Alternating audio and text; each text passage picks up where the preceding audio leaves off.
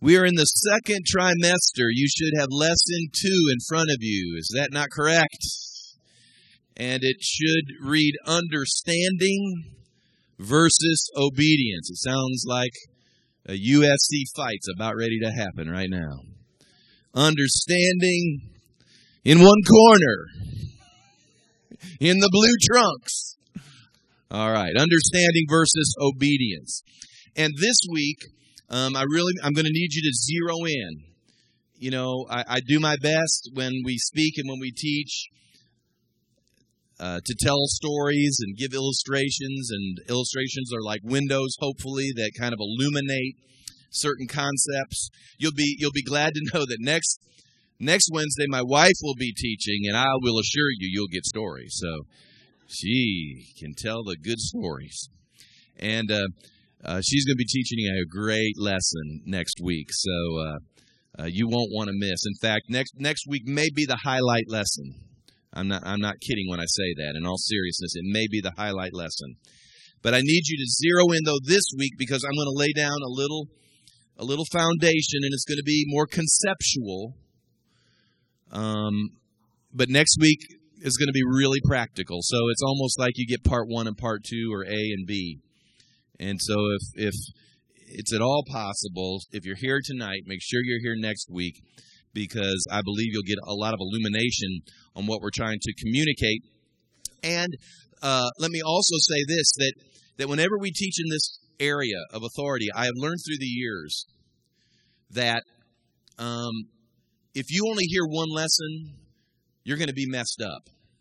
You got to hear the whole thing. If you don't get the whole thing, something's going to be not quite right, and it's either going to produce fear, you're going to have a warped understanding, or it's going to leave you with just a perspective that's not correct. And so it should be with the Word of God, no matter what area it is. You ought to get the whole counsel of God. But I can almost assure you that if you don't get the whole counsel on this one, it can really, really mess you up, because whenever you deal with authority, you're not only dealing with all of us and the concept of how we come under authority, wherever we find it in the earth. We're not just talking about church. We're talking about your boss. We're talking about when you go shop at Publix and you run into the manager. I mean, we're talking authority in the earth. We're talking about police and judges and governmental authorities. And so, we could list teachers and all sorts of people who are in authority. And if you don't understand both what it means to be in authority and under authority, if you don't understand both sides of the equation, what you'll get is a very warped concept. Because is it not true, if husbands do not understand that they are to love their wives as Christ loved the church and gave himself up for her, and wives also do not understand that they are to submit themselves unto their husbands as unto the Lord, if one of those gets out of kilter, it kind of ruins the relationship, doesn't it? If both of them are working like they're supposed to be working, the relationship usually goes pretty well. But if one of those is working at 90% and the other one at 10%, then what we're going to find is a dysfunctional relationship. So it is in this area as well. And that is, if you don't get the whole enchilada, you're going to have heartburn. This is one time you want to eat the whole thing. If you don't eat the whole thing, you'll get the heartburn. All right? So stick through it. There may be things that are triggering questions, but like I said, I can almost promise you, before these 10 weeks are done, if I were a betting man, I would bet I'll answer your question. All right? And if not, I promise you we'll find time and we'll field it.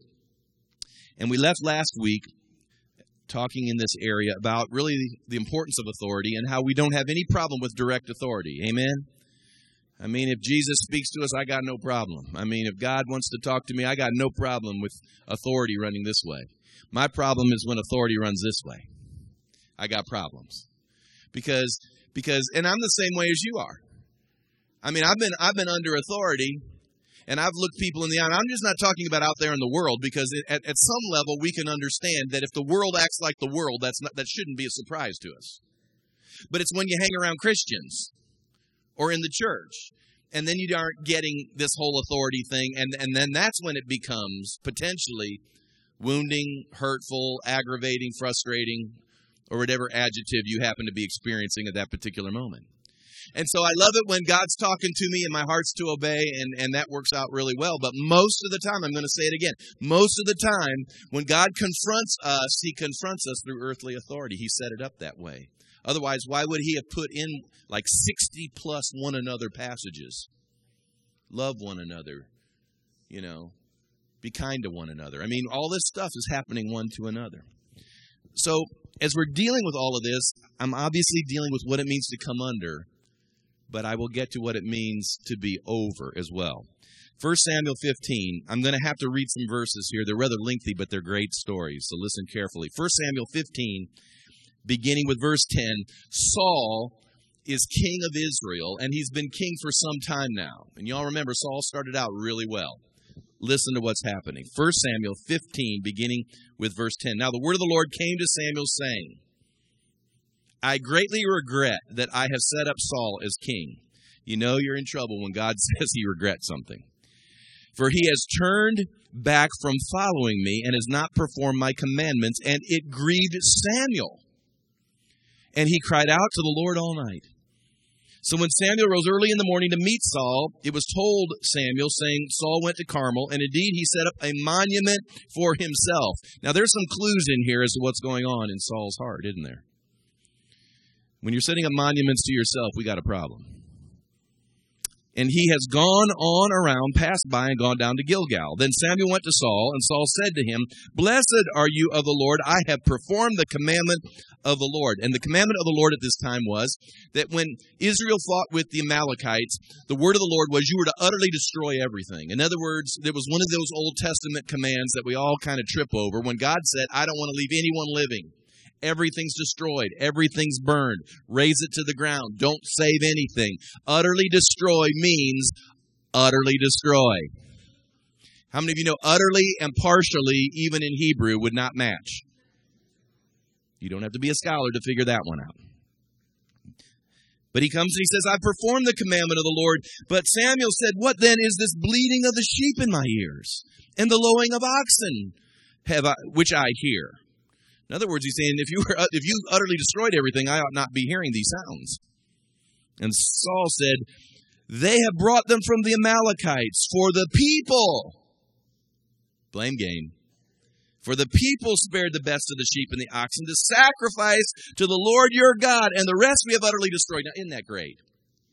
Now, the reason I'm talking as I go along, because you need to get this. Because what Saul's saying here is this. He's saying, listen, okay, we didn't utterly destroy everything. We kept some of it, but we're going to use it for the church. Now, I know we disobeyed you, Lord, but understand we're going to do something spiritual with it.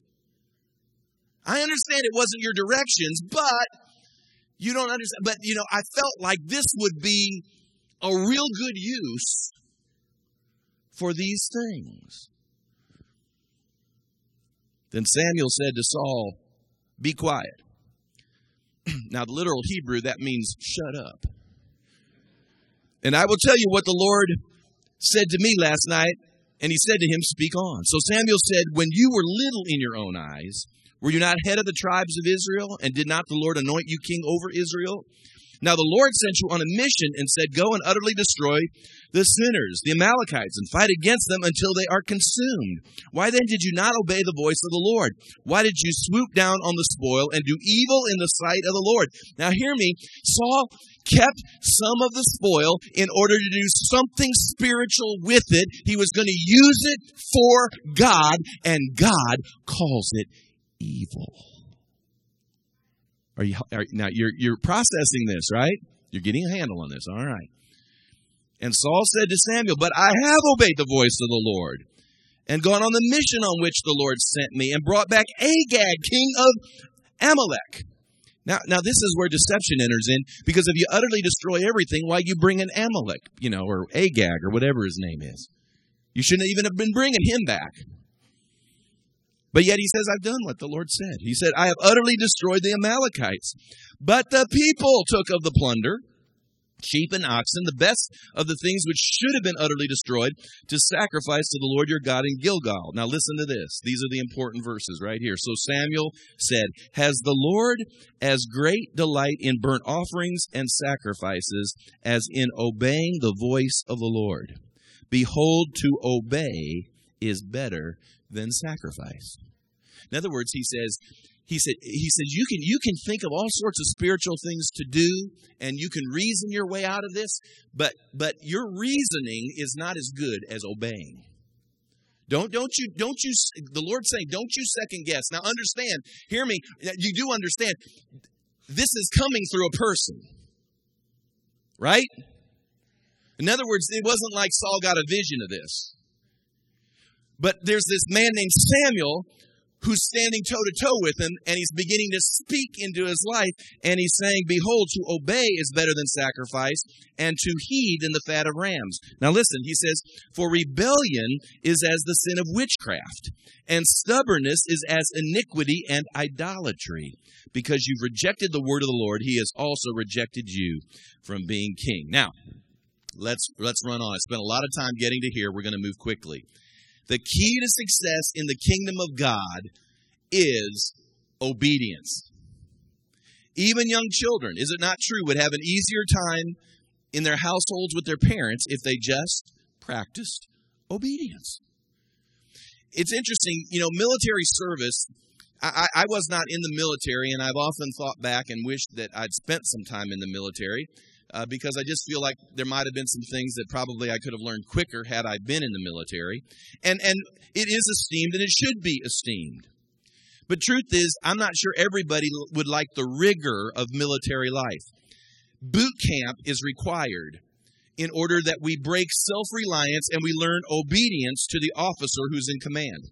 In other words, and those of you who are in the military, you know how this works. That's why you're broken in boot camp and you're rewired. It's because when you're in the middle of a battle, and whether it's a lieutenant or a captain or a platoon sergeant, and again, I don't understand the hierarchy, but whoever is in charge looks at his platoon or division or squad, and he says, we're going to take that hill. You don't need 5 guys going, why? I don't know. I don't know if I like that hill. I mean, could you imagine?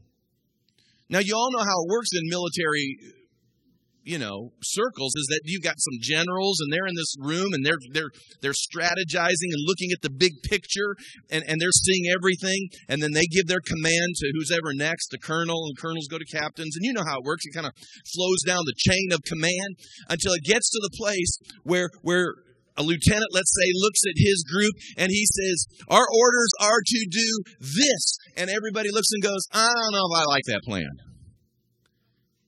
You go, well, what are you talking about? I don't know that it fits into my plan. And they're saying, well, could you elaborate on that? Well, I don't know. It would be chaos. It would be anarchy. And think about it in those contexts. In that context, the person who says, I just don't know. Does he have the big picture? Has he seen the whole plan?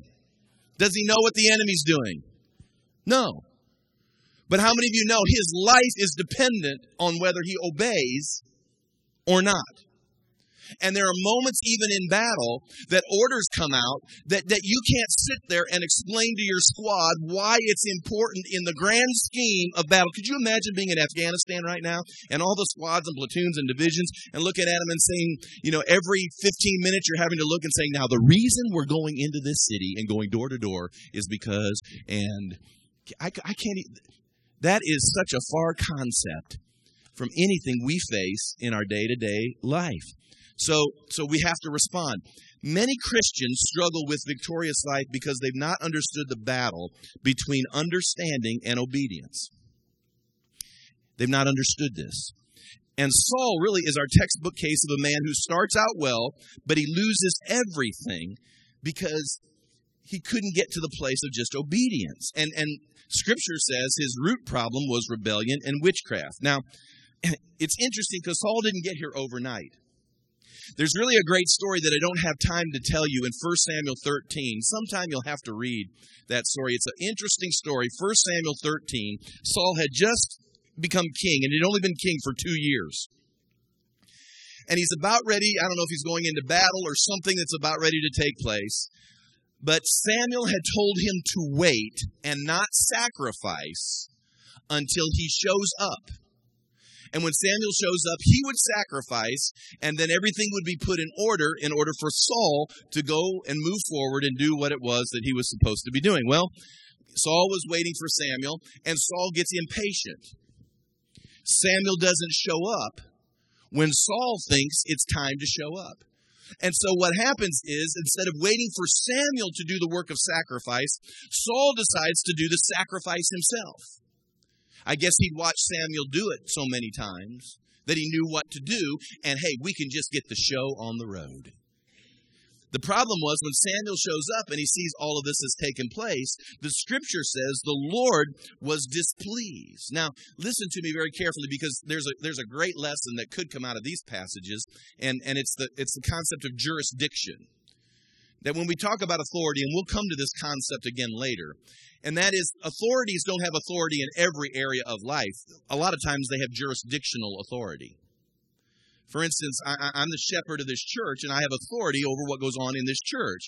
But that doesn't mean I get to step into everyone's life and tell them what grocery store to go buy their groceries at, because that's not my jurisdiction.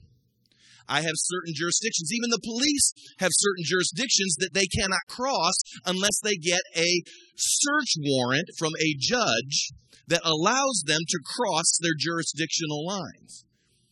So here we're finding a great story, because Samuel had a jurisdiction and Saul had a jurisdiction, and Saul's problem is that he was going to step out of his jurisdiction and he was going to do things that he had no authority over. Now listen to me again. He was doing something spiritual. He probably did it right. But when he did it out of order or out of jurisdiction, it became evil in the sight of the Lord. It happens in church all the time. I'm just going to use, I'm not being difficult or tough, but I can't tell you how many times, a pastor, even this pastor, you'll have a word from God, and you're leading in a certain direction, and someone will come up and they'll decide they don't want to do it, or they're going to do something else, or they're going to do it on their own time, or they're going to do this, or they're going to do that. And I'm just telling you, you're out of order. Now, I understand we have so been ingrained in America with the doctrine of the priesthood of all believers. I want you to listen to me. This is what I believe. In fact, I was talking to a group of pastors. I was actually teaching the lesson today to a group of pastors on a national phone call.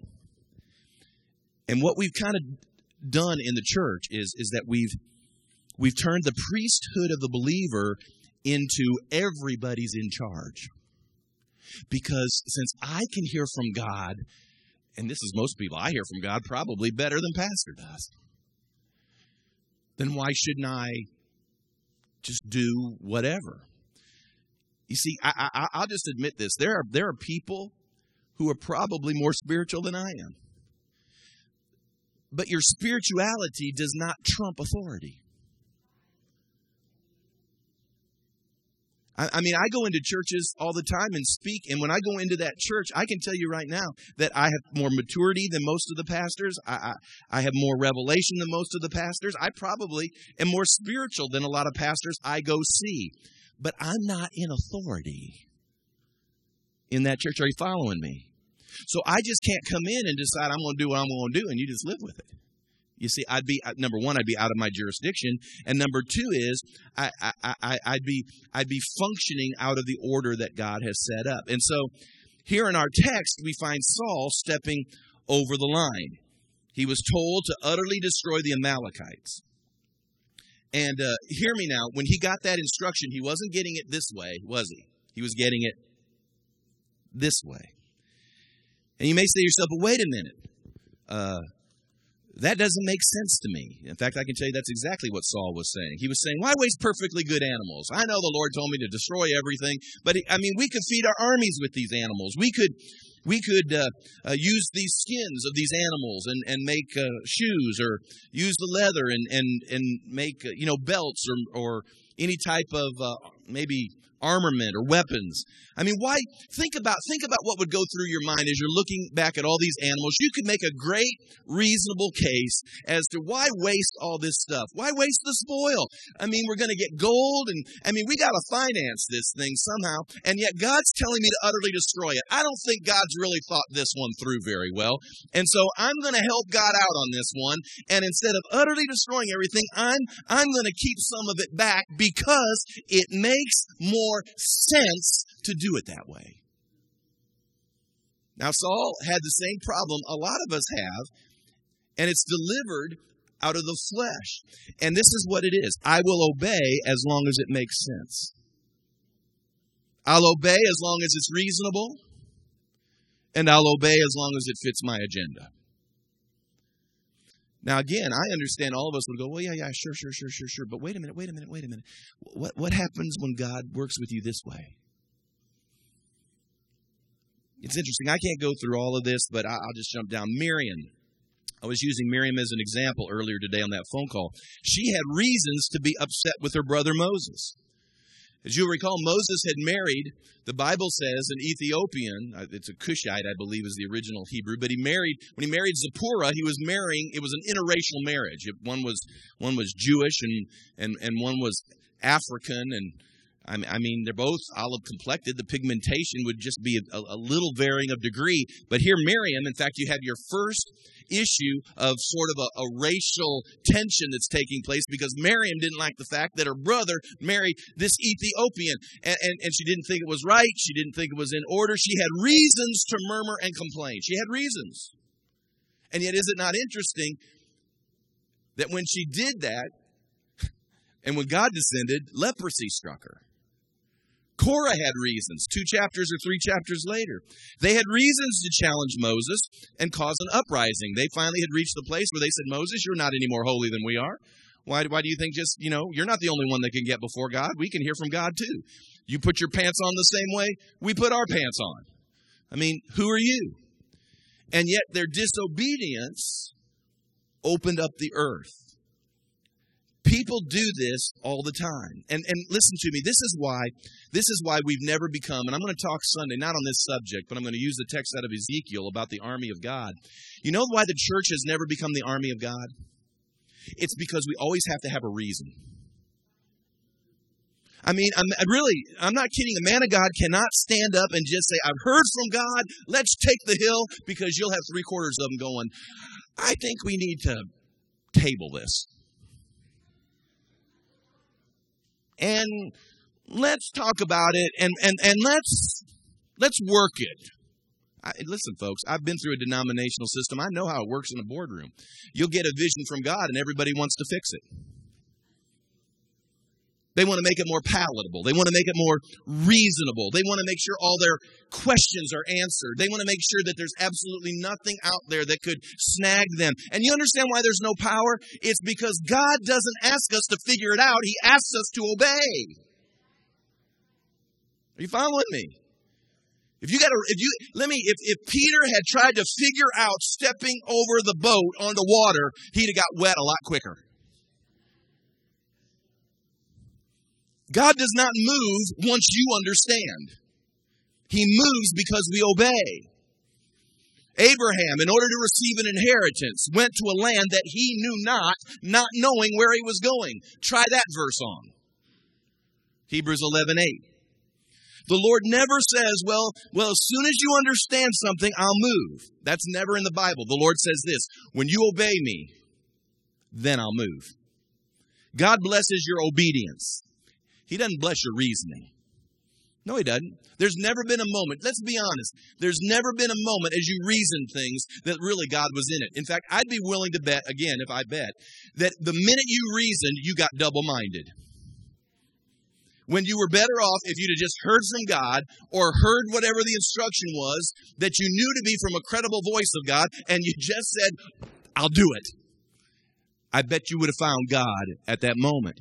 Isn't it interesting? Noah obeyed God and built an ark when he never seen a stitch of rain. Could you imagine? God says, I'm going to send rain on the earth. And Noah would have had to have gone, what's rain?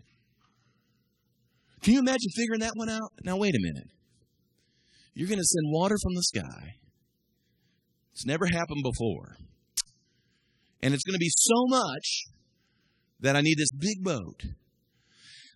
You know, Lord, maybe if we could cut the size of the boat down to 1/2. And maybe if we could, you know, let's just let the reptiles go. I didn't much like them anyway. And really, you probably made a mistake on them in creation anyway. And no. He obeyed by building an ark. Gideon did not understand why you'd whittle an army of 30,000 down to 3,000, then down to 300. And yet he did. He obeyed, and that's when he won the battle. Jehoshaphat may not have understood why it was that the prophet said to send the singers in front of the army before you go into battle to fight the Midianites, but he did it, and when he did it, the battle was won. Joshua probably didn't understand marching 7 times around Jericho and shouting the 7th time after being quiet 6 times around. And yet he obeyed, and out of that the walls came down. Romans 11:34 says, "Who has known the mind of the Lord, and who is his counselor?" Now, obedience does not mean you have to understand everything. In fact, faith is when you obey without understanding it at all. Do you understand? That's faith. Faith isn't that you got it figured out. Faith is when you're going, forsaking all, I trust him. It's, I'm going to trust you, Lord. There are lots of things I don't understand. And there are things you don't understand, but you just do it and never think twice about it. I do not understand computers. I mean, it doesn't take much to exhaust computers. Do you know, for those of you that don't know, I just put up a Legacy Church Facebook page. I mean, I was dancing around the office. Going, I got that thing uploaded. Hallelujah. You don't know how long it took me to upload that thing. I had 10 pictures of the same thing uploaded in my Facebook account because I kept pushing the button over and over again, not knowing how it was working. So then I had to go back and figure, how do you delete those things? I don't know. I don't understand computers, but I use it. I'd be willing to bet that you'll go home after this service is over and you'll walk into your house and you don't know a stitch about electricity. You don't know anything about breakers. You don't know ohms, wattage, amps. You don't understand anything, but you're going to flip that switch and you're going to expect those lights to come on. You don't consternate over that, do you? We came back from the doctor. Trace and I did, and he gave us a prescription or gave her the prescription, and she went and filled it, and she went home and just popped it in her mouth, and she just took it. Isn't that crazy? Isn't that crazy? I mean, think about that. Some man told her to stick a pill in her mouth. You do it all the time. You do it with your ibuprofens and your acetaminophen and your dry your nose up stuff, and just, you don't know anything about that. You didn't have to go to college and get this PhD in understanding why that works in your body. You just do it. But God forbid a preacher or a pastor were to say, this is the way the Lord is going, let's go. You suddenly stop and go, we need to talk about it.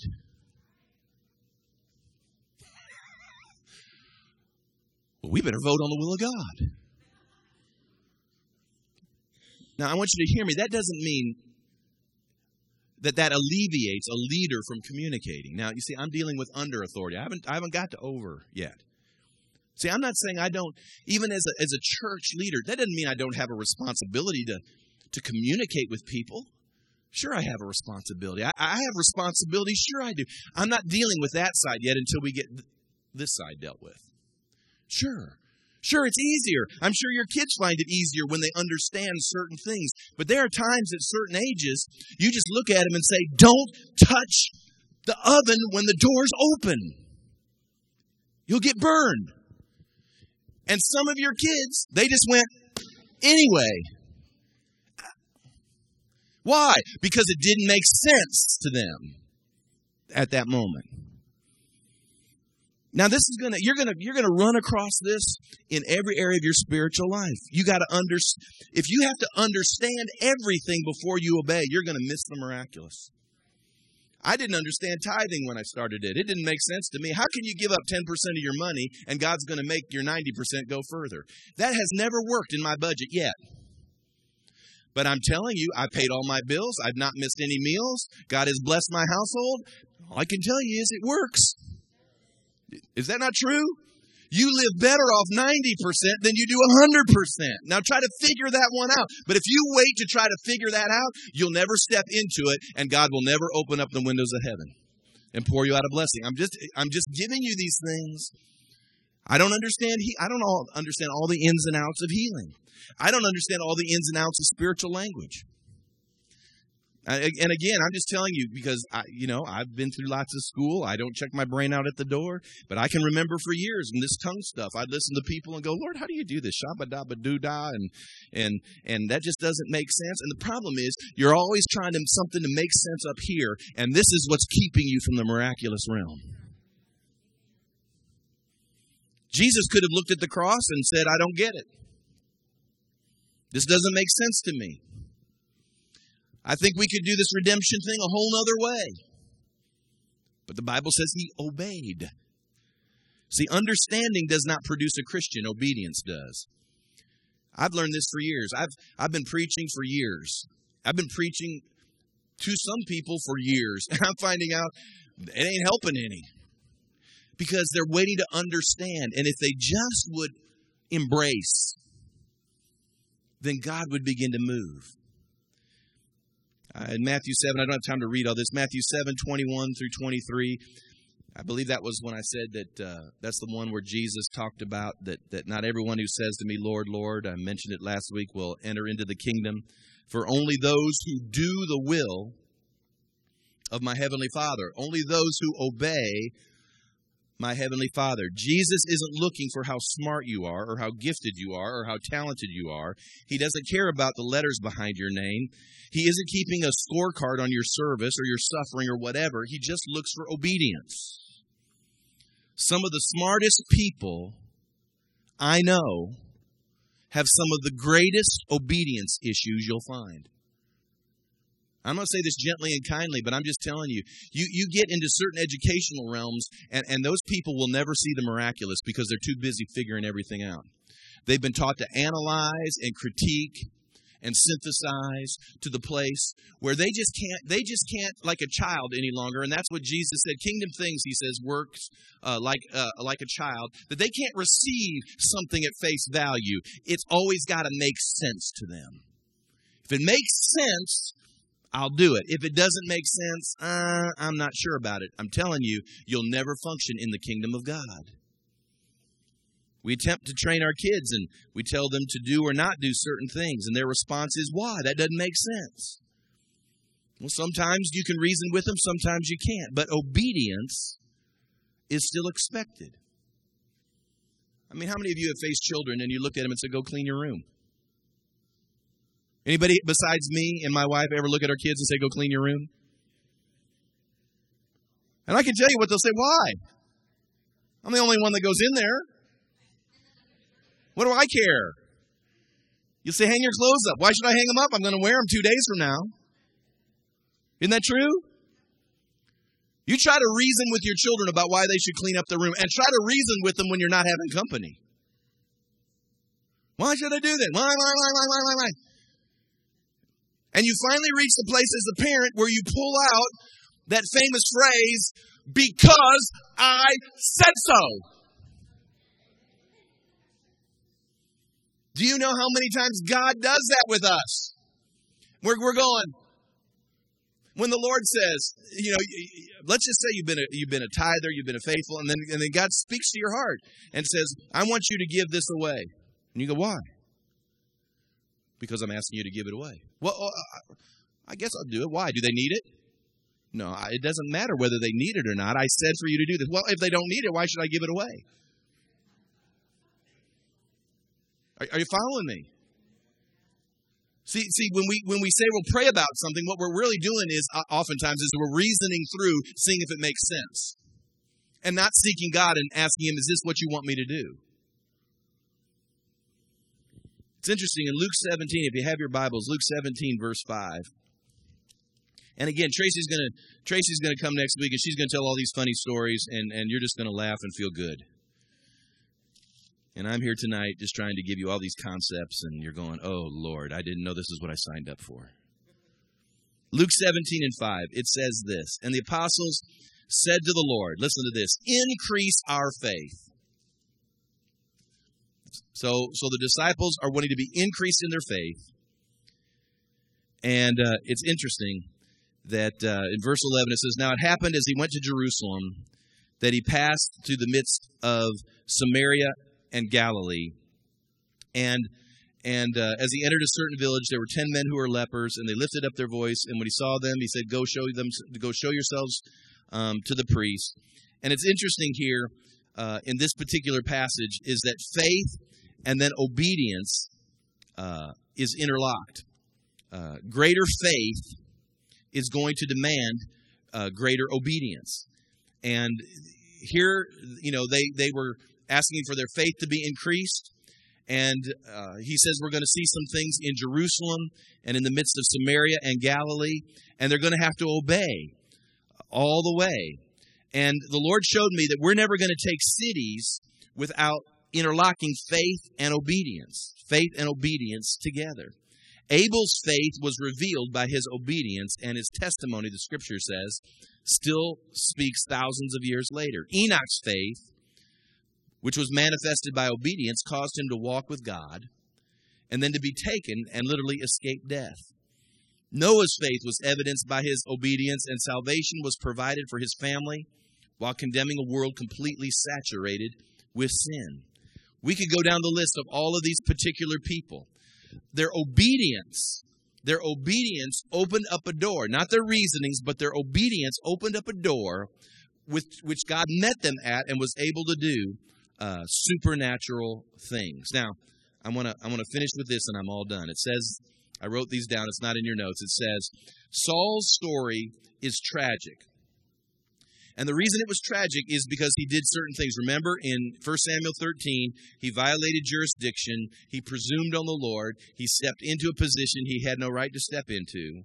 Then in chapter 15, he'd heard what God had asked of him, but he reasoned through it, and he decided he wasn't going to obey. And actually, at the end of that story, Samuel looks at him and says, I tell you this day that the kingdom will be taken from you. Now, this is what's interesting. What's interesting is that from the moment Samuel said to Saul that from this moment on, the kingdom will be taken from you, it took 15 years.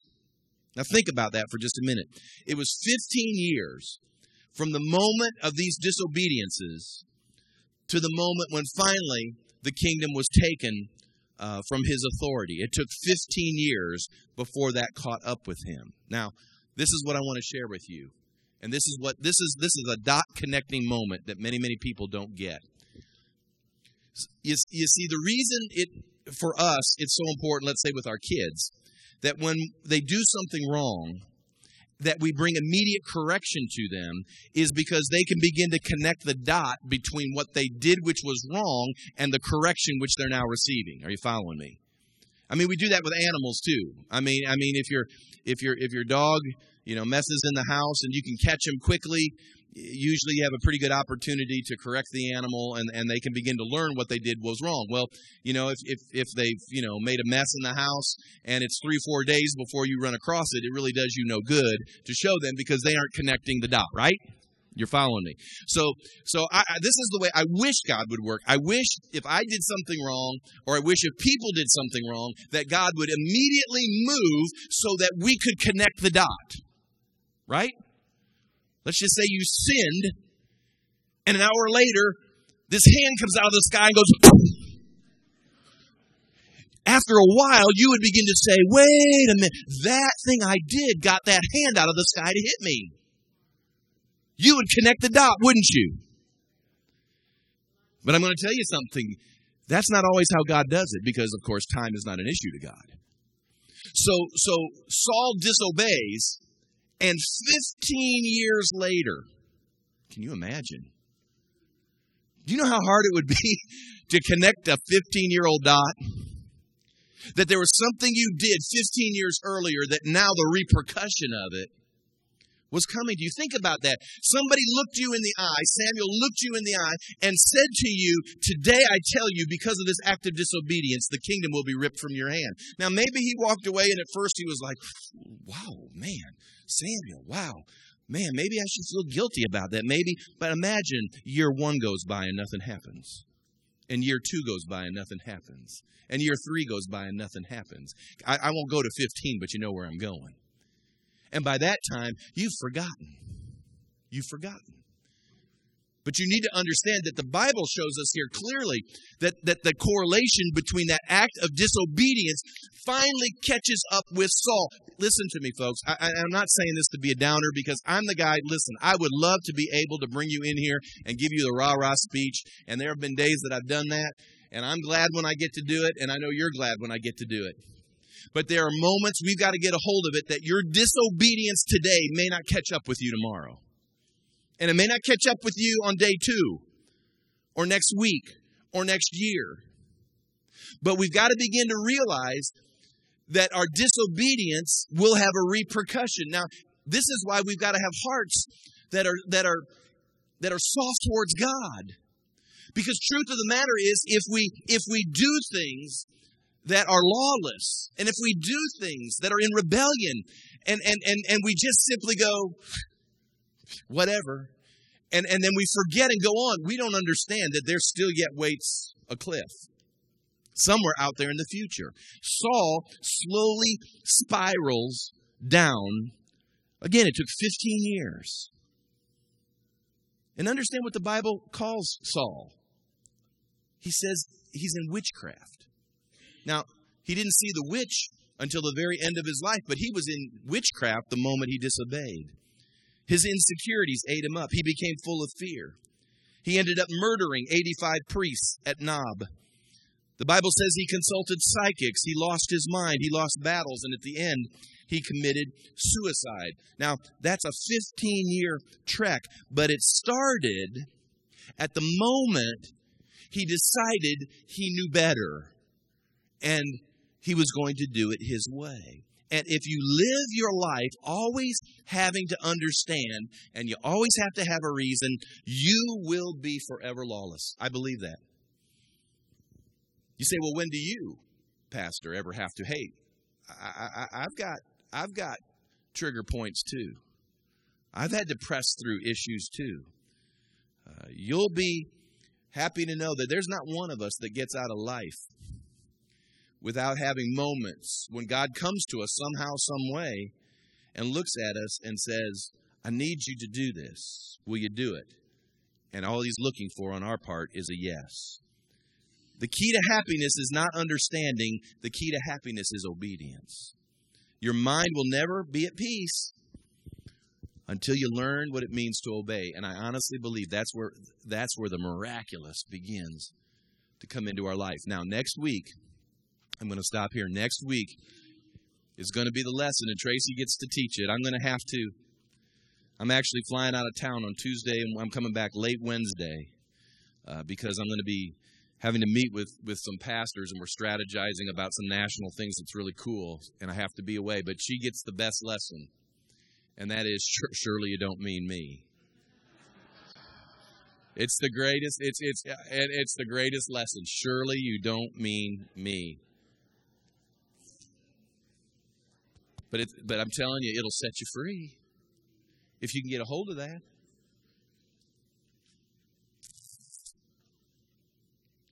To this day, I've had people ask me, because I remember years ago, when I was going through an incredibly favorable time. Now, I've had years of challenge. In fact, most of you have seen the years of challenge. But there were some years of incredible favor, and I can tell you without a shadow of a doubt that the reason there were years of incredible favor was because I remember I'd reached the point where I said, I don't have to understand everything.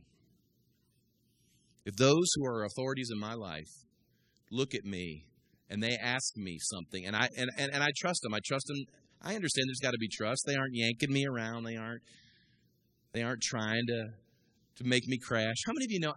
Listen, I can tell you for Trace and myself, we're not trying to mess your life up. I mean, really, I want to see good things come to your life. I'll just share this with you. If God blesses you, I believe you'll be so obedient that you'll tithe and give offerings. The church is blessed. So you know what I pray? I pray that God gives you raises and gives you better jobs and gives you favor in the marketplace. I want good things to come to your life. Because I'll tell you, when good things come to your life, I mean, life, I don't know, I can't find a scripture for it, but it seems like life has its circles. And what happens to you ultimately comes back. What a man soweth, that shall he also reap. But can I just share this with you, that if an authority in your life looks at you and you're convinced they really do care and they love you and they want the best for you and they're not trying to yank you around, and they say something like, you know what, I would suggest that you would try, and you don't pay attention to that,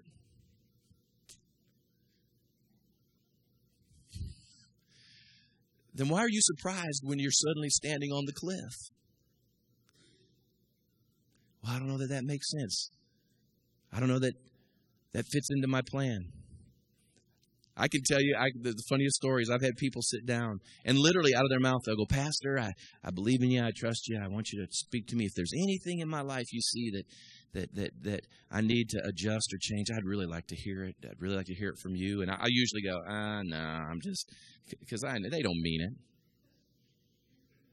No. I mean it. And I'm telling you a real conversation now. No. I mean, I really want your input. Is there anything? And I said, well, I guess if you really mean it. Yeah, I really mean it. You're not going to be mad. No. I won't be mad. You sure? Oh, yeah. I'm sure. Well, maybe you consider this and this. No, I don't see that. I don't see that at all.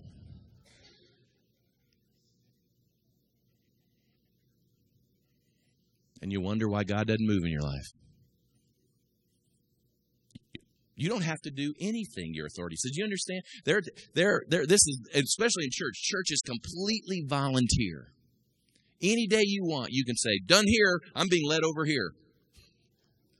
Any day.